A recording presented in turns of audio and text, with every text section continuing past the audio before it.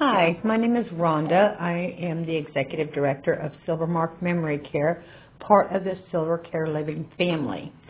I want to discuss memory, dementia, Alzheimer's, and having conversations with a loved one who has an issue with dementia, Alzheimer's, or any stage of that sort.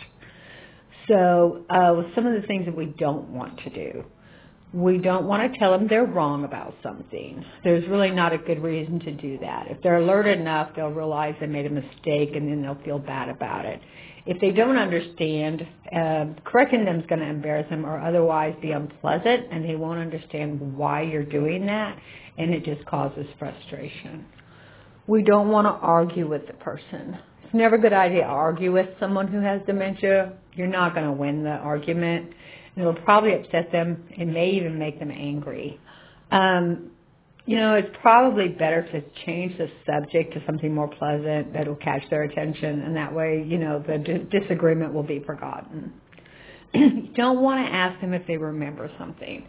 When talking with a person who has dementia, it's so tempting to ask them if they remember some event or person, like, what'd you have for lunch, or, do you remember David? They don't remember. That's part of the issue with the illness that they have. So it could embarrass or frustrate them if they don't remember, and it could really start stressing them because they are supposed to remember, they think they're supposed to remember, and they don't. So you definitely don't want to address it that way. You can say, I remember when we had ice cream last week, or I remember when we had such and such, and that would work better for you. You don't want to remind the person that a loved one is dead. Some of my residents discuss how their family or their parents are living right next door, their parents are coming to pick them up, or their mom's birthday, they're missing their mom's birthday party. We don't want to let them know that their parents have passed away. Number one is that there's no purpose in it whatsoever. You can just let them know that they are in a better place, or they're at home, or however you want to look at it. We just don't want to correct them on that and let them know that they've passed away. Again, everything I'm discussing leads to frustration. It leads to fear, anger, confusion, and we're trying to avoid all of that. If you have an issue, like some of my family members feel like, they feel really bad if they feel like they're lying to their loved one, you can change the wording around where it's really not a lie. For example, I've got one who's one resident whose husband comes in to visit her, and he does have to tell her that their daughter is home, and she's taken care of, and she's in a good place, and that kind of thing, because he doesn't want to lie to her about where she is because she has passed away.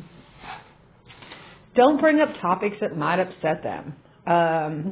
Anything that you think, political, even if you feel like you're starting to have a conversation and you think it's upsetting them, let's just change the subject.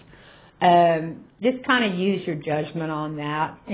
Politics, religion, the things that usually will get people kind of worked up for those of us who don't have a memory issue, it's going to affect somebody with dementia or Alzheimer's a little differently because they don't remember, or they may have bits and pieces.